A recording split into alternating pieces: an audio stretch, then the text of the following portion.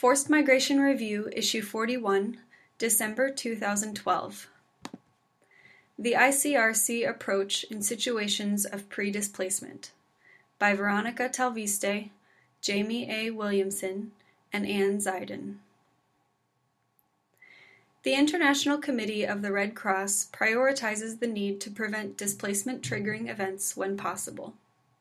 Their experience from around the world of working in this pre-displacement phase, preventing violations of international humanitarian law, IHL, undertaking protection activities, and providing assistance, highlights the complexity of the challenges and the central role of working in partnership to serve communities at risk. The International Committee of the Red Cross, ICRC, aims to assess people's needs in all stages of displacement, whether they are themselves displaced, staying behind, or playing host to displaced people. A careful analysis of the process and the ability to anticipate how displacement is likely to unfold can help to determine when, where, and how best, even whether, to intervene. Although displacement is often a dynamic and unstable process, and rarely unfolds in an orderly succession of phases, for purposes of assessment and analysis, the ICRC considers four main phases: pre-displacement, acute displacement, protracted displacement, and, finally, durable solutions. This article focuses on those in situations of pre-displacement, in particular, on preventing violations of international humanitarian law, IHL, undertaking protection activities, and providing assistance. Preventing violations of IHL. Violations of IHL are one of the main causes of forced displacement in armed conflicts. IHL, in particular the four Geneva Conventions of 1949 and their additional protocols of 1977, seeks to protect individuals from the effects of hostilities and limit the methods of warfare used by parties to armed conflict. Of particular significance are IHL provisions prohibiting attacks and reprisals against civilians, the conduct of indiscriminate attacks, the starving of civilians as a method of warfare, and the destruction of objects indispensable to the survival of civilians. IHL also expressly prohibits any party to an armed conflict from compelling civilians to leave their homes, and affords IDPs the same protection from the effects of hostilities and the same entitlement to assistance as the rest of the civilian population. States and any other parties to the conflict are obliged to provide aid necessary for the survival of all citizens, regardless of whether they have been displaced or not, and to allow unimpeded and rapid passage for relief supplies. Preventing violations of IHL is therefore an essential means of preventing displacements from occurring in the first place. Clearly, if IHL were better respected by warring parties, much of the displacement and suffering of internally displaced people could be prevented. Preventing displacement, if that gives people better security, is preferable to supporting them in displacement. Yet, as the experience has shown, ensuring respect for IHL is a constant challenge. In accordance with its mandate under the Geneva Conventions, the ICRC reminds parties of their obligations under IHL, both by making formal and informal representations about alleged incidents and by raising awareness of IHL among the relevant authorities and weapon bearers. And Note 1. Moreover, the ICRC helps states incorporate into their domestic legislation their obligations under IHL relating to displacement, and works with international and regional organizations to prevent displacement in times of armed conflict and to enhance protection for IDPs. The Convention for the Protection and Assistance of Internally Displaced Persons in Africa, the Kampala Convention, adopted in 2009 by the African Union, contains a number of important IHL provisions that bind both state and non-state actors. Its provisions aim not only to protect IDPs, but also to help prevent forced displacement and prohibit arbitrary displacement. And Note 2. The challenge now for this convention, as well as for IHL in general, is to ensure that states' parties incorporate it into their own national legislation and regulation systems, and develop plans for effective implementation and monitoring. Protection activities. The number and variety of perspectives on displacement make it challenging to provide appropriate responses. While humanitarians tend to regard displacement as a negative phenomenon, a protection problem, and try to prevent it at any cost, those directly concerned may consider it a self-protection strategy or a means of sustaining their livelihood. Also, military forces may evacuate certain areas if they deem it necessary for military reasons or for the population's security. Preventing internal displacement must not impede freedom of movement and the right to seek safety. In certain situations, as a last resort, the ICRC evacuates people who are especially at risk. However, preventing problems and stepping in to provide support are not mutually exclusive activities. The ICRC may take action to help prevent the causes of internal displacement, even while it works with a community in support of early warning systems which allow them to plan ahead for possible displacement. Identifying the right interlocutors and calibrating the messages conveyed to the authorities will largely depend on what humanitarian organizations see as the particular causes of displacement.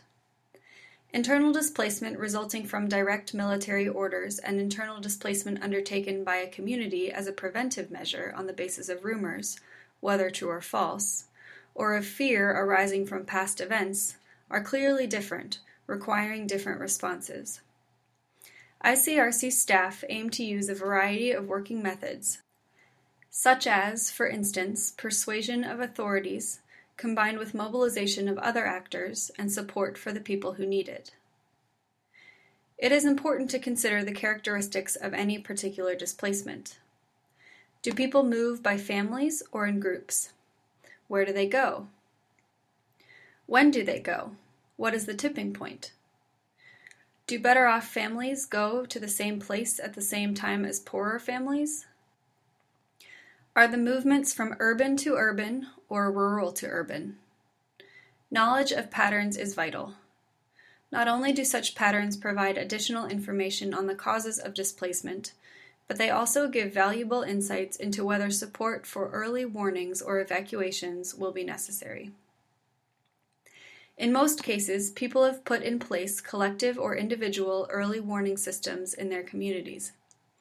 These include the use of special means of communication to warn the community, the preparation of food or other items in case it is necessary to flee, and payments for information on possible attacks.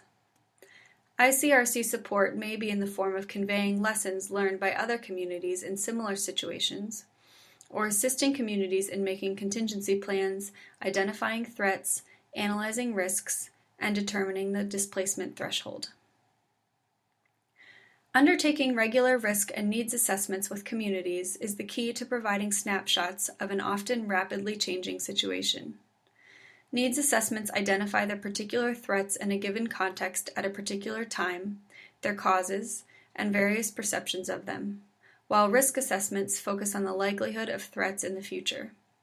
Together, these assessments help reveal whether affected communities see internal displacement as a threat, a consequence or cause, or a coping strategy, and they can help humanitarians anticipate developments. Anticipating internal displacement movements is the core of the ICRC's protection approach to pre-displacement. This approach helps ensure that context-specific factors are taken into consideration and enables the ICRC to work in parallel with communities on preventing the causes of internal displacement and providing support for better early warning and contingency plans. Finally, it enables the ICRC to take action earlier to prevent certain possible causes of internal displacement. Assistance pre-displacement. Not only do people react promptly to violence and threats, they are also affected by factors other than violence and threat, factors such as poverty, the effects of climate change, scarce resource, and economic crisis, can also serve as a catalyst for conflict-induced displacement. People may be forced into displacement through losing their livelihood or access to basic services, for example. The ICRC's assistance programs aim to ensure that access to essential services and medical facilities is maintained, that shelter, safe water, and adequate sanitation are available, that people are protected from explosive remnants of war, and that income and means of production are preserved.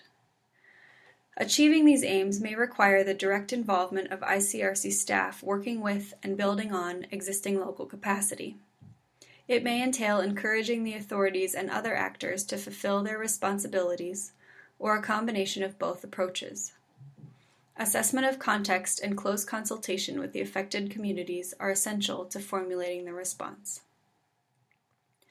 By ensuring access to safe drinking water, either directly or by supporting other providers, one of the possible causes of displacement can be removed. The same is true of healthcare.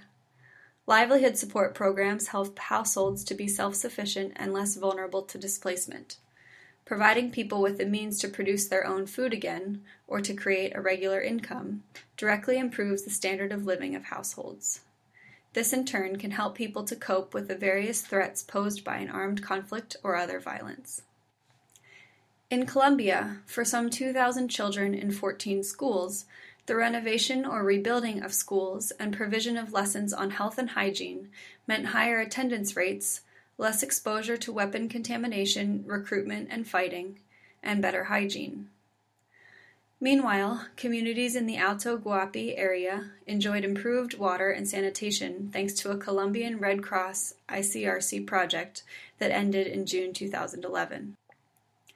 In this way, boosting economic security can prevent impoverishment that might lead to displacement. Beyond the push factors described above, an important cause of internal displacement in crises is the pull factor created by the local concentration of services provided by humanitarian organizations, in places such as camps, at a level that is significantly higher than in their surrounding area. This is particularly common in underdeveloped regions, where a severe absence of economic opportunities and services characterizes environments in which armed violence occurs. The basic standard of living, even of those who are not directly affected by violence, is often dismally low. Aid provided to people suffering the effects of violence in accordance with internationally accepted standards often far exceeds what is available to much of the resident population, and as a result, IDP camps typically create a significant pull factor. Humanitarian aid often aims to meet needs stemming from an immediate humanitarian crisis, without meeting the needs arising from a crisis of underdevelopment. Although this extremely complex dilemma requires solutions that stretch far beyond the humanitarian sphere, actions taken to counter the pull effect of humanitarian aid, particularly IDP camps, should nevertheless be considered within the design of a project. Although humanitarian actors tend now to be more aware of the potential pull effect of their assistance, there may be security reasons, logistical challenges, or political decisions that prevent their access to affected communities. Relief centers are therefore set up in more accessible areas. However, it is essential to provide assistance as close as possible to affected populations' region of origin, and, if possible, to support them with relief that is flexible enough to facilitate return and restart economic activities. Restoring access to basic services such as water, electricity, schooling, and medical care may also prevent long-term displacement. Gaining a foothold in vulnerable communities, where disaster and conflict preparedness is often weak and local actors have few resources, is key to preventing displacement. In its report on the implementation of its policy on internal displacement, the International Red Cross and Red Crescent movement recognized that the various components of the movement face several challenges in preventing displacement in accordance with their mandate. The lack of understanding and implementation of the rules governing the protection of civilian populations, the gaps in knowledge of domestic laws and policies adapted to displacement issues, the lack of analysis of the impact of long-term discriminatory measures regarding housing, job opportunities, or land tenure, are all elements that complicate anticipating displacement. All components of the movement have recognized the need to make substantial efforts to better acquaint themselves with documents such as the movement's policy on internal displacement, which tackles these issues. The need to translate principles into operational agreements, or refer to them in operational dialogue at all levels with all actors, is also essential. Working together more strategically and in better partnership can only better serve communities at risk. Veronica Talviste, VTALVISTE, at icrc.org, is advisor on the protection of civilian populations. Ann Zeiden, ANNEZEIDAN, at BLUEWIN.ch, currently a consultant, was head of IDP project, and Jamie A. Williamson, JWILLIAMSON, at icrc.org, is legal advisor for common law countries with the ICRC. www.icrc.org